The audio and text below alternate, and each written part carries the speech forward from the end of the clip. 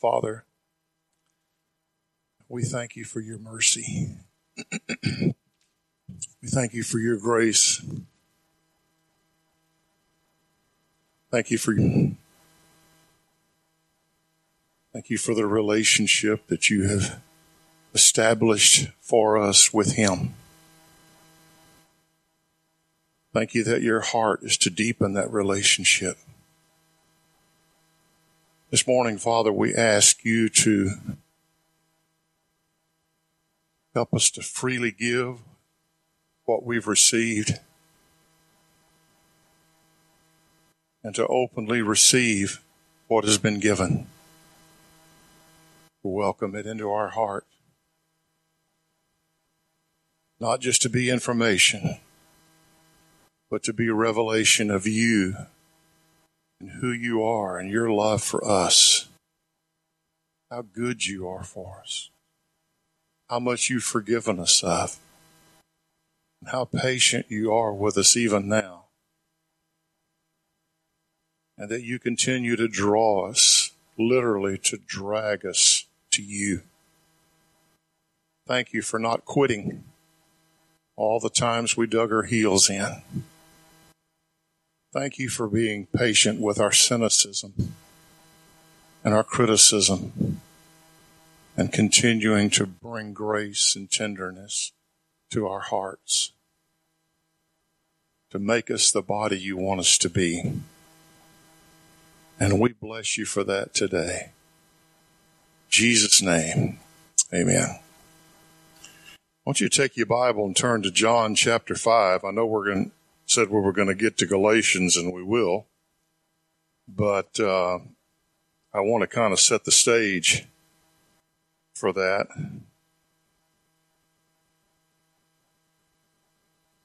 In 1986, when God, at about 11:30 one night, began to expose my heart and reveal to me how much about relationship I did not know, and about how valuable relationship was, not only with him, but with one another. I had no idea the broad-reaching ramifications of change that would bring about. Literally, beginning that in my heart, began to change my view pretty much of everything that I thought I understood and thought I knew about the Father, about his Son, about a relationship with him, about the body of Christ, about what the body of Christ was and how it was to function and what it was to look like, even about how I viewed Scripture. And coming from a Southern Baptist background, you have a strong estimation of Scripture. It's not completely correct, but it is strong.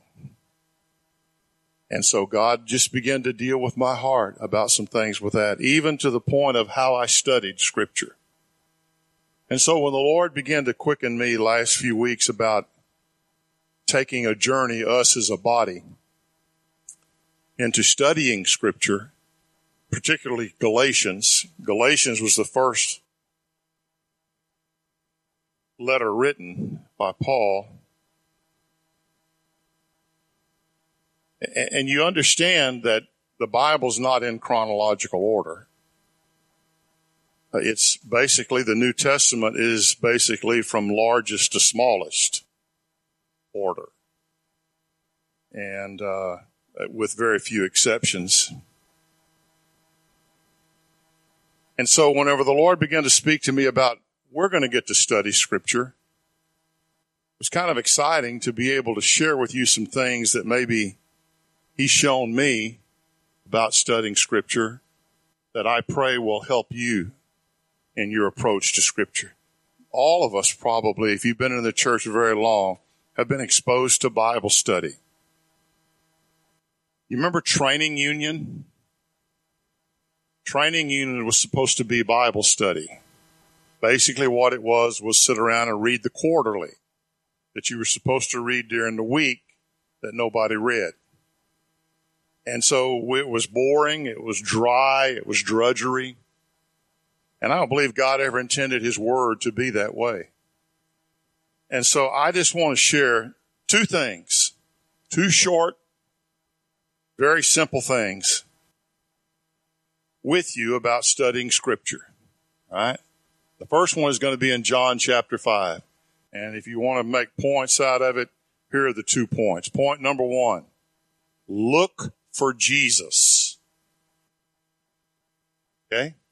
When you study Scripture, look for Jesus.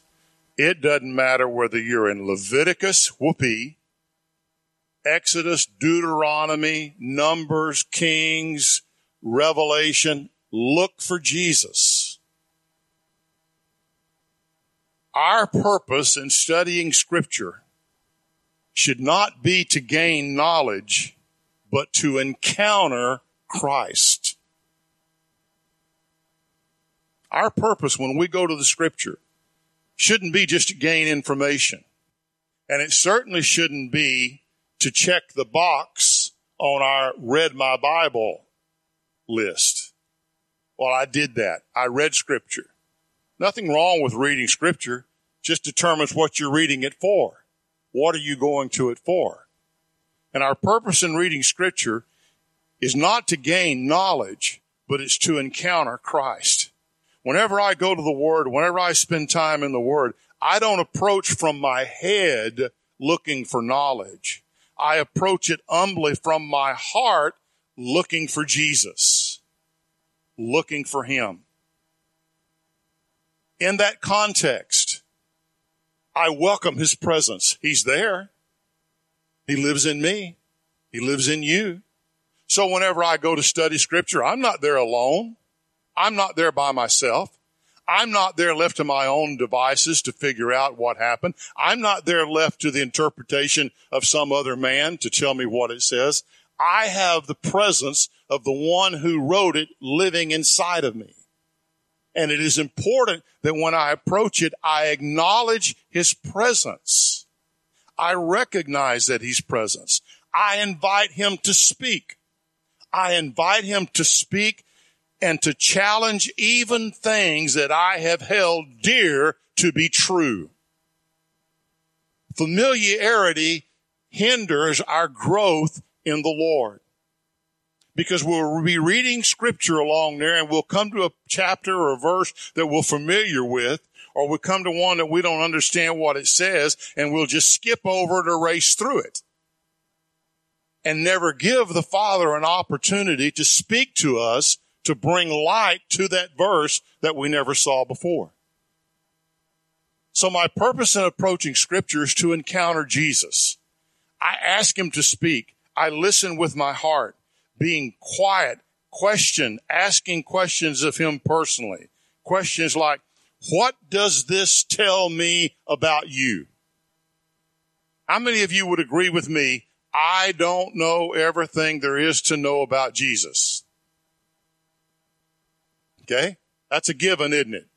We don't know everything there is to know about Jesus. So it doesn't matter how much I know about Jesus, there is always room for knowing more of Him and realizing more of His presence in my life. So why would I approach Scripture like I've got all I need? Why not approach it and say, Jesus, what does this tell me about you? What does this reveal to me about you that I didn't know? Another thing you say is, what does this have to do with me? I don't know if I ever told you this story before. Some of you I have. There's a verse in the Old Testament. It's in Psalms, and it says, Moab is my washpot, and over Edom will I throw my shoe. Okay? Moab is my washpot, and over Edom will I throw my shoe. Now, how many of you even knew that verse was there? How many of you ever did an in-depth study of that verse? And when you did, you found out I still don't know what it's talking about.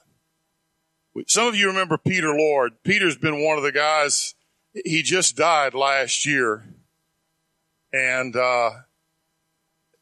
he's one of the most gracious men I've ever met. And he was reading along in that verse, and he was coming up on that verse, and he'd read it 100 times, and you kind of get a run and start on those verses, you know. Yeah, I read this, jump over that verse because you don't have a clue what it means. Well, he was right in the middle of his leap, and the Lord said, hold it. And he said, what? He said, do you know what that means? He said, I don't have a clue. He said, why don't you ask me? Okay. He said, Moab is my washpot. Moab was a pagan nation. Israel was in rebellion against me. And I allowed Moab to conquer them, to irritate them, to capture them in order to make Moab my washpot in order to clean up Israel. Wow. That's good. But what does that have to do with me? He says, you know that guy down there at the newspaper office? And he's got a thing in for you. You know that. He doesn't care much for you. And you know that your son's been having a lot of trouble with drugs and being out there doing things he want to do. And in your mind, the worst thing that could ever happen to you is if he found out about it and wrote about it. He said, I want you to understand something. That newspaper guy is your Moab. I am using him to clean your attitude in your heart. You never know. You think you got it all figured out. And all of a sudden, God speaks to you and reveals something to you that maybe you took for granted. I listen with my heart, asking questions. Here's something that is, I don't know that it's ever verbalized, but I know that it's, whether it's inferred or implied, whatever you want to use there with, the indication is this is true. Biblical knowledge does not automatically translate into spiritual maturity. Biblical knowledge does not automatically translate into spiritual maturity or Christ-likeness. 1 Corinthians 8:1 says, knowledge makes arrogant. We can know all about Scripture and not have an humble bone in our body. I've known men who were deep alcoholics who were much better scholars at Scripture than I was. They knew the Scripture, but it didn't have any change in their heart. In John chapter 5, Jesus deals with some of these guys. Now, he's just healed the guy at the pool of Bethesda, and the Jewish leaders didn't like it because it was on the Sabbath, and they got all bent out of shape about it and challenged him. They finally came to Jesus. Who do you think you are healing on the Sabbath? So he begins to go down the list. In Romans chapter 5, verses, starting 33, he says, John testifies of me. 36, the works that I do testify of me. 37, the Father testifies to me who I am. And then in 39, he says, and I'm summing it, and then we're going to go back, he says, the Scriptures testify to me. Now, these were guys who were extremely well-versed and knowledgeable in the Scriptures, the Old Testament. That was their job, to know of inside out, upside down. They even challenged Nicodemus by saying, you need to look at the Scriptures and see that there is no Messiah coming from Galilee. They knew their Bible. And Jesus confronts them, and he says in verse 39, you search the Scriptures. And that word search means you're diligent. You seek it out. You delve into it. You study into it. You know it. You search the Scriptures because you think that in them you have eternal life. You think by knowing Scripture, you're automatically going to have eternal life. You think that by studying Scripture, you're going to automatically have the life of God residing in you. And he goes on. It is these that testify about me. It is these scriptures that bear witness who I am. And then he says, and you are unwilling to come to me so that you may have life. Emphasis being, you do not have life merely by searching the scriptures. You have life by coming to me. Knowledge of the scriptures does not equal spiritual maturity. Studying it with our head does not make us Christ-like. The Bible is a sword. It can be used for surgery, or it can be used for decapitation. The heart of the person who knows the scripture will determine what it's used for. You ever seen someone that knew scripture upside down and could rip you apart with scripture, and you went away feeling like, man, I'm the ignorant person?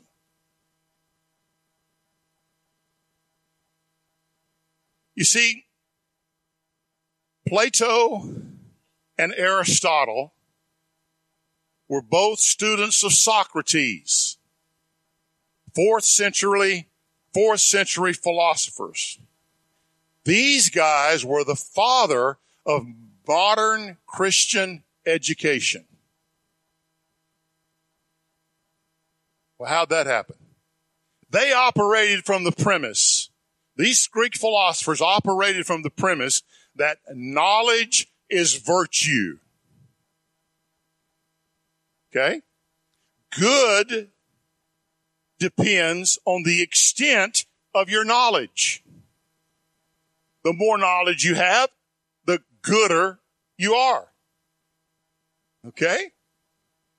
Christianity embraced that and says, we have transformation by information.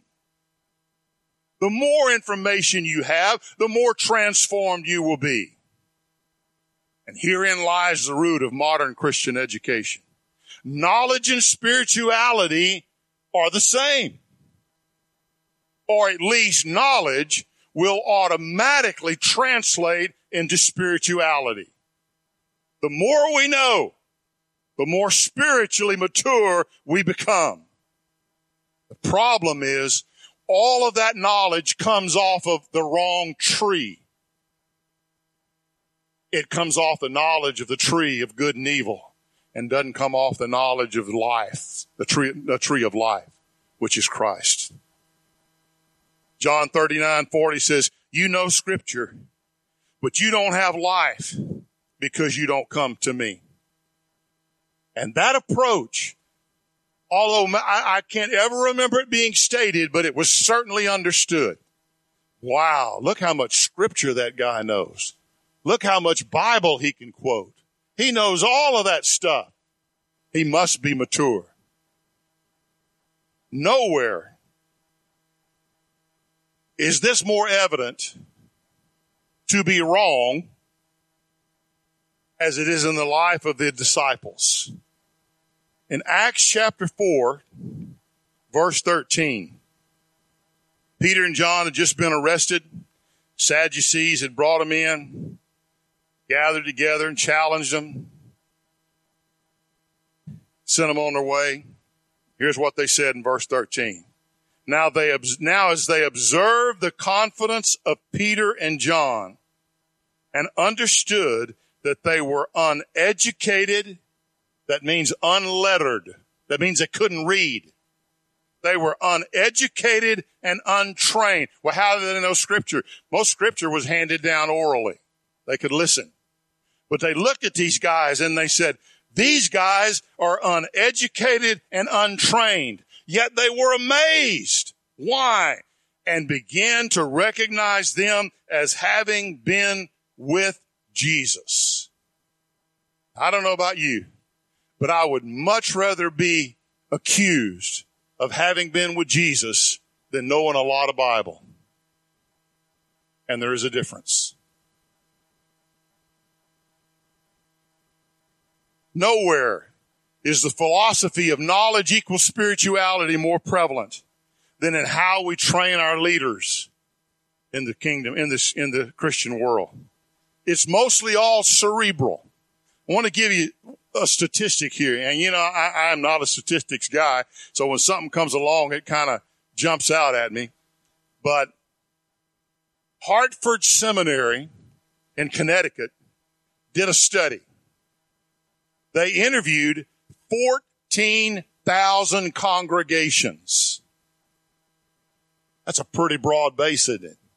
They interviewed 14,000 congregations, 41 different denominations and faith groups, and 26 different surveys. And this was their conclusion. Seminary graduates and clergymen who have advanced degrees score lower in both dealing with conflict and having a clear sense of purpose than non-seminary graduates. It showed that clergy with no ministerial education or formal certificate program scored the highest on tests that revealed how well one deals with conflict and stress. Bible college graduates scored slightly less. Seminary students scored the lowest.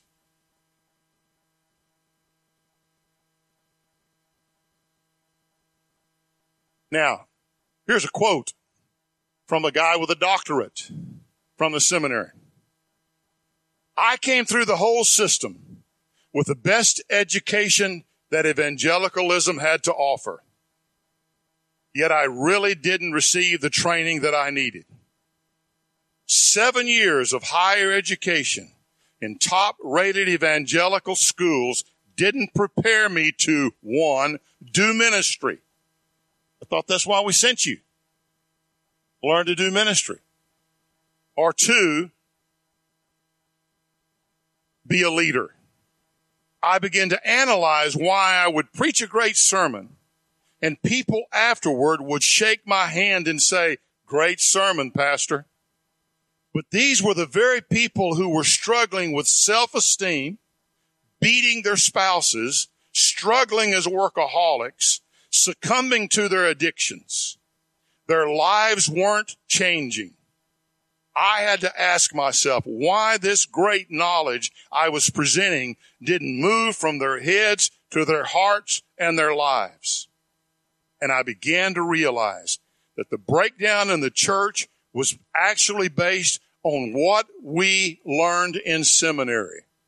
We were taught that if you just give people information, that's enough.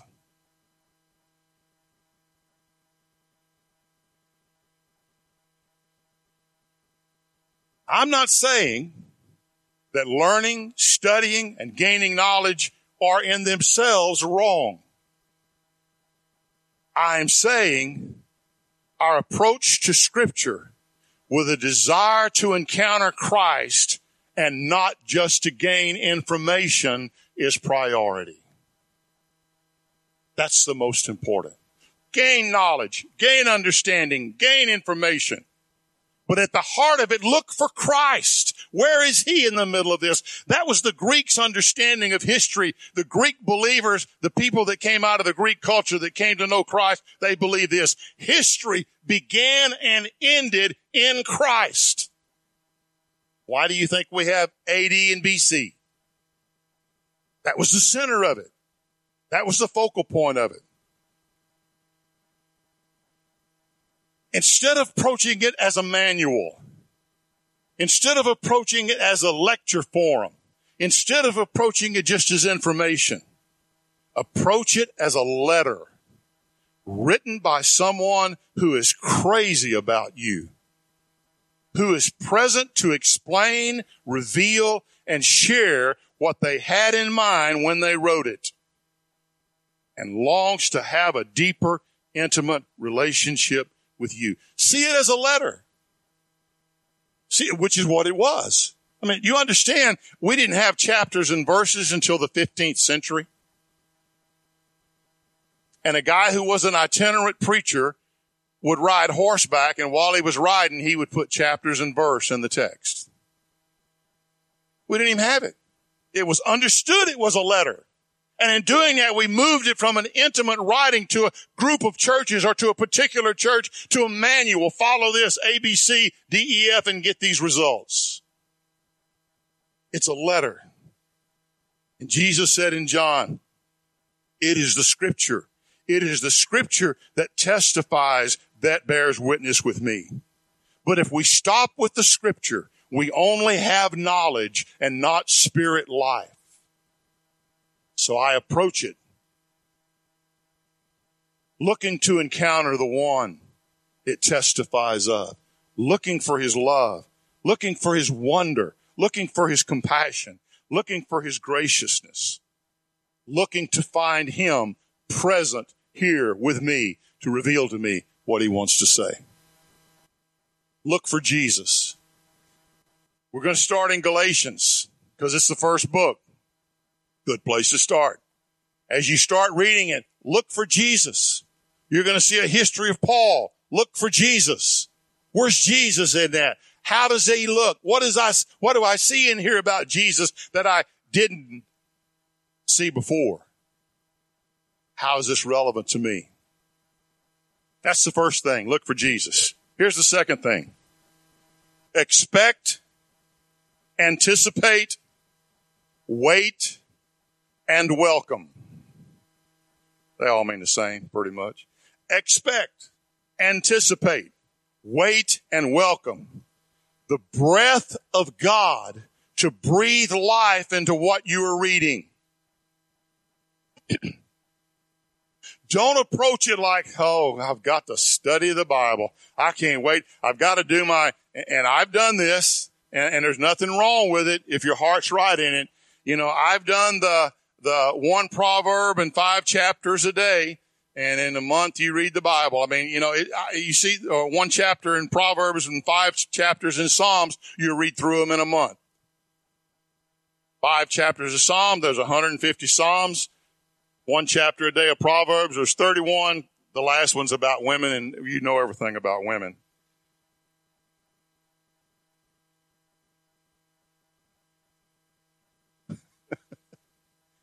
Joni didn't like that. I've done that. But I did it more than anything so that when I got through, I did it. I accomplished it. Instead of expecting, anticipating, waiting, and welcoming the breath of God to breathe life into what I'm reading, to quicken it to my heart, to make it real. You see, 2 Timothy chapter 3:16 says this, all scripture is inspired by God. You know what that means? All scripture is breathed by God. That's what inspired means. It's breathed. That's what gives it life. That's what gives it dynamic. That's what gives it power. And it is that is profitable for teaching, for reproof, for correction, for training in righteousness, so that the man of God may be adequate, equipped for every good work. Breath is one of the most profound expressions in Scripture. Over and over again, the Spirit of God and what that curtails is related to the breath of God. The Spirit of life is many times equated with the breath of God. In time and again, here's what we see. Time and again, we see God taking the natural, the visible, and breathing invisible into it by His Spirit and making it life, making it live. Isn't that cool? He takes the natural, He takes the visible, and He breathes into it, and it becomes alive, it becomes dynamic, it becomes powerful, and the word power in the Greek means dunamis, where we get the word dynamite. It's got power to it when it's spoken and breathed by God. We find the first one in Genesis chapter 2. It says, then the Lord God formed man out of dust from the ground What part of man did he form? The visible. Formed it all. Here's a man. There he is right there. Bam. He could have said, wind, fill his lungs. But that's not what God had in mind. He wanted intimacy. He wanted relationship. He wanted it to be more personal than that. He formed it. And then he breathed into it, and it became a living soul, a living being. It became alive because of the breath of God. Before then, it was just a form. Before then, it was just a natural. But as the breath of God by his Spirit was breathed into it, it became a living being or a living soul, depending on the translation. That's not the only place. Look over in Ezekiel chapter 37.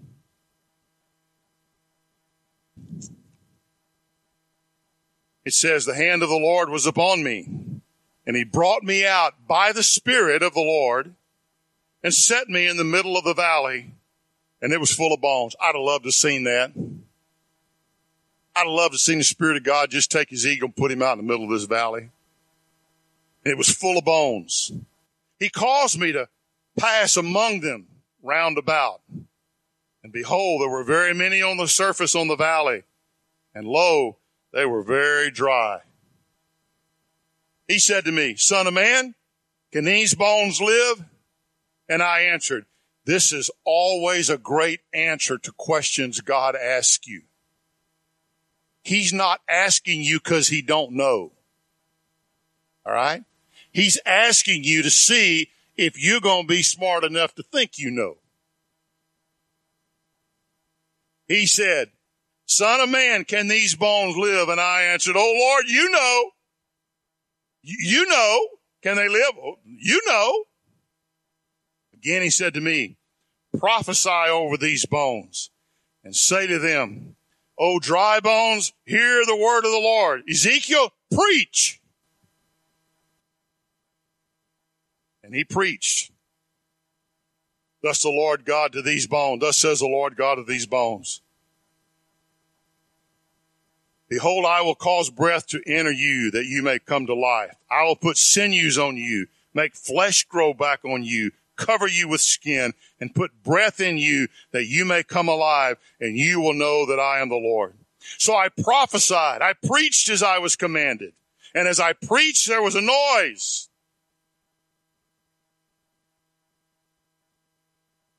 Some of you are saying now, there's just this noise in here. As I preached, there was a noise. And behold, a rattling. And the bones came together, bone to its bone. And I looked, and behold, sinews were on them, and flesh grew, and skin covered them, and there was no breath in them. And I decided to write a book about this miracle that I had seen, and go on the circuit and tell everybody how wonderful a miracle it was. The problem was, there was a lot of form, but there was no life.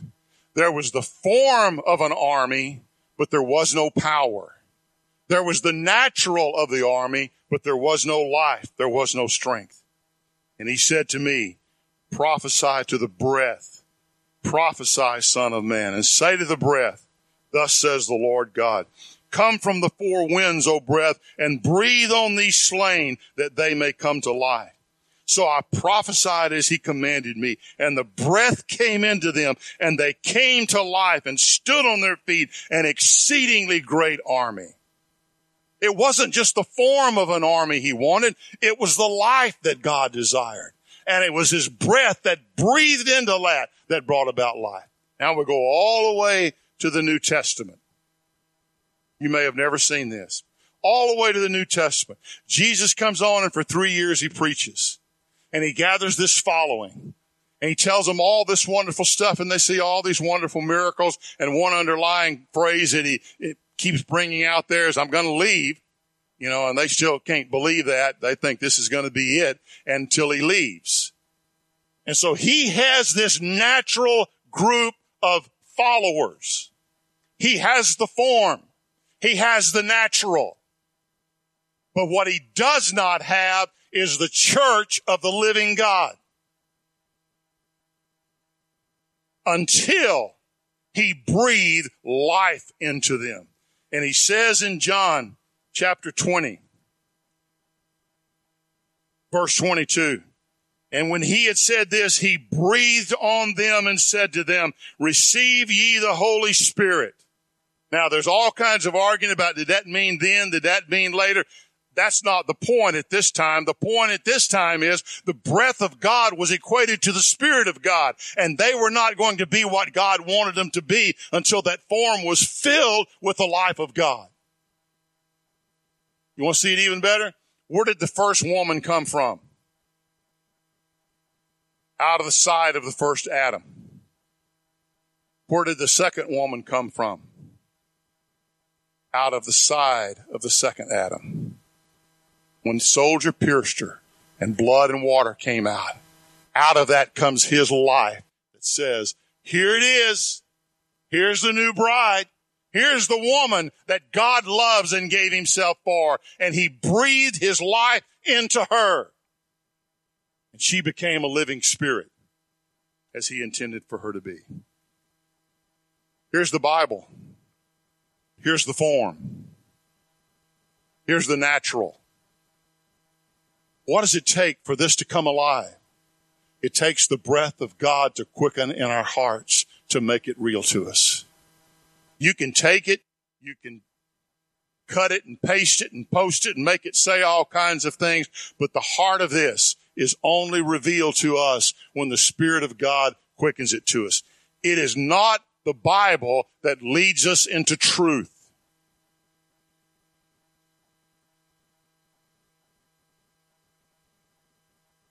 John 16:13.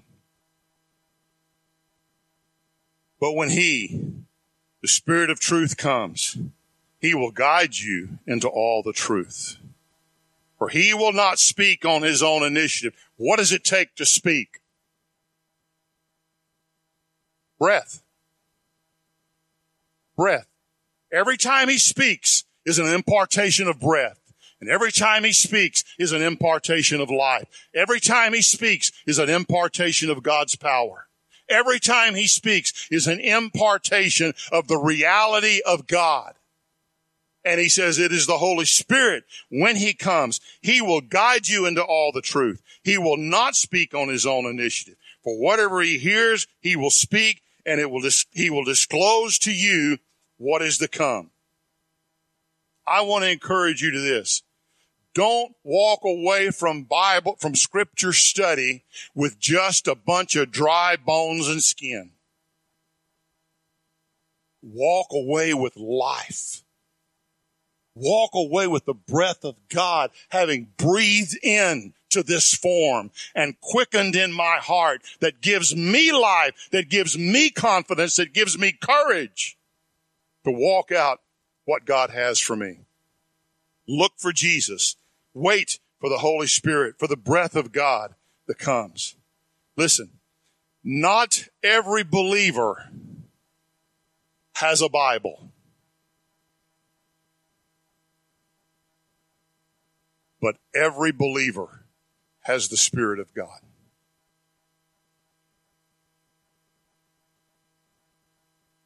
If it's just contained in the Bible, they've been cheated.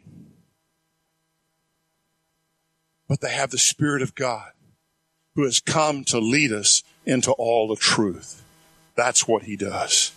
Not every believer has a Bible, but every believer has the Spirit. Here's your homework.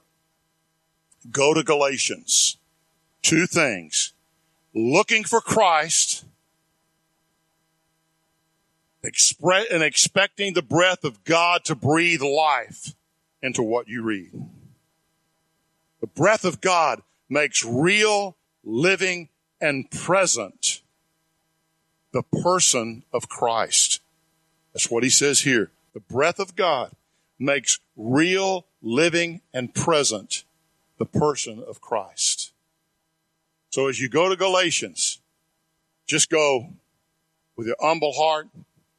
Father, I don't know. I just ask you to make clear to me what all this is. Show me Jesus in the middle of this. And wait for the Spirit of God to quicken it and make it real in your heart. Then, if you will do that and give God room to quicken that in your heart, you will not be able to wait to get back to share that with the rest of the body. That's in the heart of every believer. It is in the heart of every believer that when they receive, they want to give.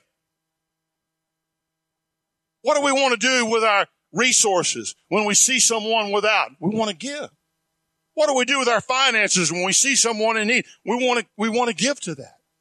What do we do with someone who needs comfort and we've been comforted? We want to comfort with that.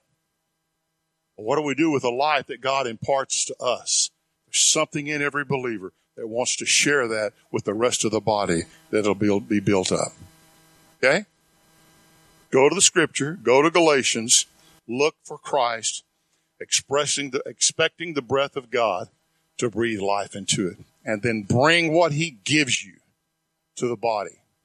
And listen, I'll do the same. How's that? Okay? I'll do the same. I'm not going to work up a sermon. I will only give you where I saw Christ and what the breath of God quickened in my heart. And you ought to be happy about that. That I'm not just going to give you some more information. Okay? I'd ask you for questions, but I left my hearing aids at home, so I can't hear a thing. I came in this morning, I thought, boy, the worship team's sure playing quieter. And I realized I didn't have my hearing aids in. All right? Take that time and go to the Father with it. Let's pray. Father, we just want you. We don't even know what that looks like.